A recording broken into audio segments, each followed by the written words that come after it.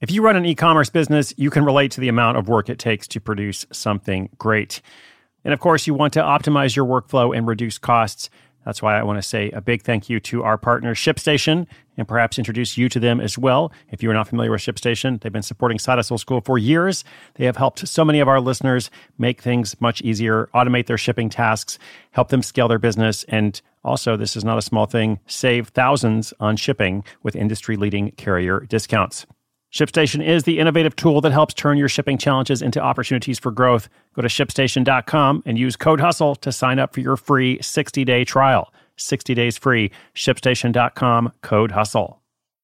This episode is brought to you by Shopify. Whether you're selling a little or a lot, Shopify helps you do your thing, however you cha-ching. From the launch your online shop stage, all the way to the we just hit 1 million orders stage. No matter what stage you're in, Shopify's there to help you grow. Sign up for a $1 per month trial period at shopify.com/special offer, all lowercase. That's shopify.com/special offer.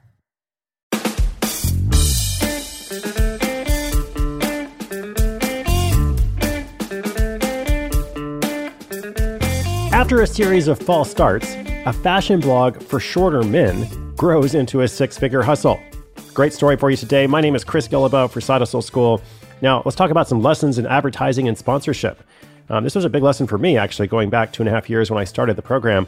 No one actually minds when it's done well. In fact, they may actually appreciate it. For many years, I wrote a non-commercial blog, which I still do, actually. It's called The Art of Nonconformity. I don't write there as much because I'm focused here on the show. But, for years, I was proud of the fact that I had no brand partners, just didn't want to get into that whole world at all. And then in starting the podcast, I learned, okay, well, that's how it works in this industry, so I need to adapt. But I was really worried people were going to complain. And the short version is almost no one complained, at least as long as I did it well and didn't hit people over the head with it too much. Most people understand there's a balance between giving away a lot of free content and then also, finding a way to pay for it somehow. So I could say a lot more about that, but we're going to look at it through the lens of this story because this guy, as I said, he's got a style blog for men. He's earning six figures, and he also learned some lessons along the way. One of the lessons he learned, as we'll look at, is that ebooks aren't everything.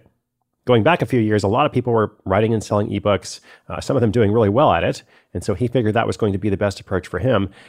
As you'll hear, he found something else that was much better for him. We will deconstruct this process, hopefully provide some inspiration and a practical tip for somebody out there, maybe even you. All right, stay tuned. That story's coming up after this shout out to our sponsor.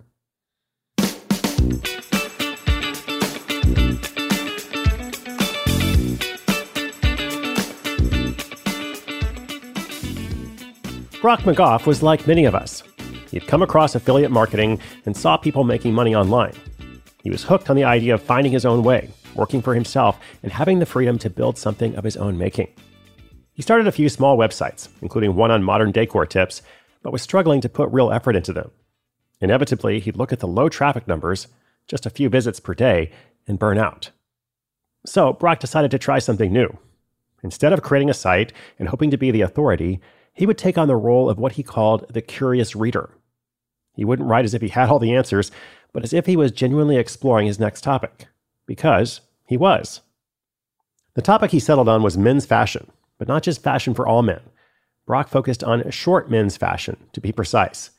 He himself wanted to be a better-looking guy, but most fashion blogs were written for taller men with bulkier frames.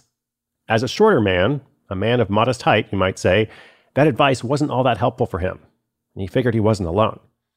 So he opened themodestman.com at the end of 2012 and started to publish articles every week. He wrote about getting clothes tailored to fit better, having custom clothes made, and brands he really liked. There was no grand strategy or thought process. He just did what felt natural. If he bought a pair of pants from Banana Republic, he would write a review. If he learned a new way to pair a coat and tie, he would share a guide. Brock can remember the first time he had 50 people read his articles in a single day. It was incredible. Of course, most days were just 10 to 15, but despite the small numbers, something felt different. People, complete strangers, were commenting. Unlike earlier attempts to create a niche site, these readers were actually engaging with Brock's content. In 2013, he started trying to get readers in new ways. He went to the men's style blogs he'd been reading and pitched article ideas to them. A lot of publications said no, or just didn't respond, but when he landed his first guest post at primermagazine.com, a mid-sized website, He also landed his first referral traffic. That post also helped Google see that the Modest Man wasn't another fleeting hobby, but something with real potential and value. They began ranking his content higher, and organic search traffic slowly grew. Keeping a close eye on his analytics that year, Brock's intuition was confirmed. Readers engaged particularly well with content that specifically solved problems for shorter men, rather than general fashion and style advice. His narrow selection was working, and his authenticity as a curious learner, not an all-knowing guru, helped readers connect on a more personal level. Now, at that point, he had a small amount of income from Amazon affiliates, but nothing to write home about. The people who were making real money back in 2013 all seemed to be selling paid ebooks, so Brock figured he would try it too. He spent several weeks writing the Modest Man Style Guide, a comprehensive 84-page ebook that served as the complete introduction to style for men of modest height. He planned social media posts, wrote out an email sequence, and put up a landing page. Was it a big success? Well, not quite. It was a ton of work. It challenged Brock to learn a lot about digital and email marketing. But when he finally launched the ebook, sales didn't skyrocket like he'd hoped. He had several sales the first day and a slow trickle afterward, but nothing really took off. Soon after, he tried selling a paid course and one-on-one coaching via a webinar. He had a list of 15,000 people, 100 people came to that webinar, and then 15 signed up for the product. Womp womp. 15 was more than zero, but with all the work he put into it, he knew it wasn't scalable. Then, in May of 2014, Brock partnered with a style brand for the first time and sent out a sponsored email blast. He was skeptical of the whole thing. He didn't want to make his community think he was selling out, so he wrote a really thoughtful and valuable email. A funny thing happened. His subscribers ate it up. Finally, after 2 years, Brock had his first $1,000 month, thanks largely to that email blast. From there, he started doing sponsored blog posts every couple of months. He made sure they were always among his best pieces of content, and his community loved them. In November 2015, thanks to a few sponsored posts and Black Friday, Brock saw his first $5,000 month. Over the years since, he expanded to a YouTube channel and started making videos. He got his website approved on AdThrive, a premium display ad platform, and he joined affiliate programs with brands directly, rather than relying on Amazon. Each of these decisions boosted his bottom line, and as long as he implemented them thoughtfully, in a way that would add to the site and not take away from the experience, his community didn't mind. In 2019, the Modest Man generated a profit in the low six figures, and Brock is not done yet. He's hoping to accelerate growth over the next 6 months and is considering selling the site a year or two from now. His dream of making his own way in the world has become a reality, and along the way, he's been able to help thousands of readers become more confident with authentic, practical advice.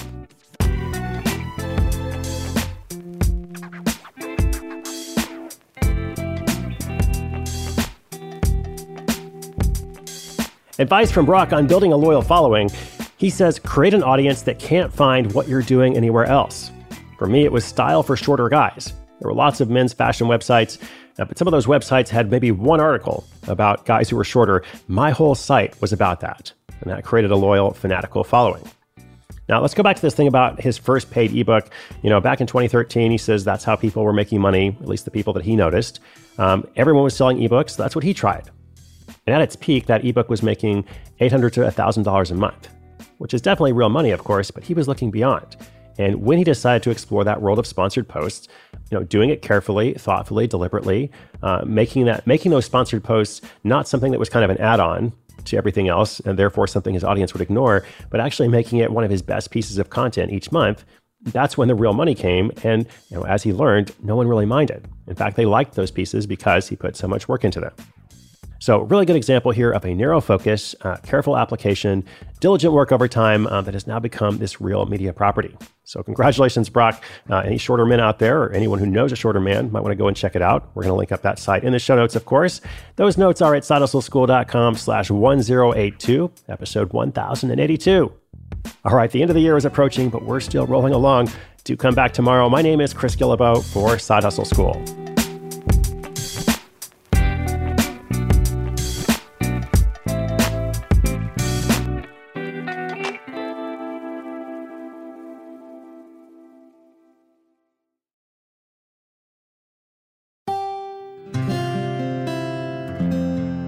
From the Onward Project.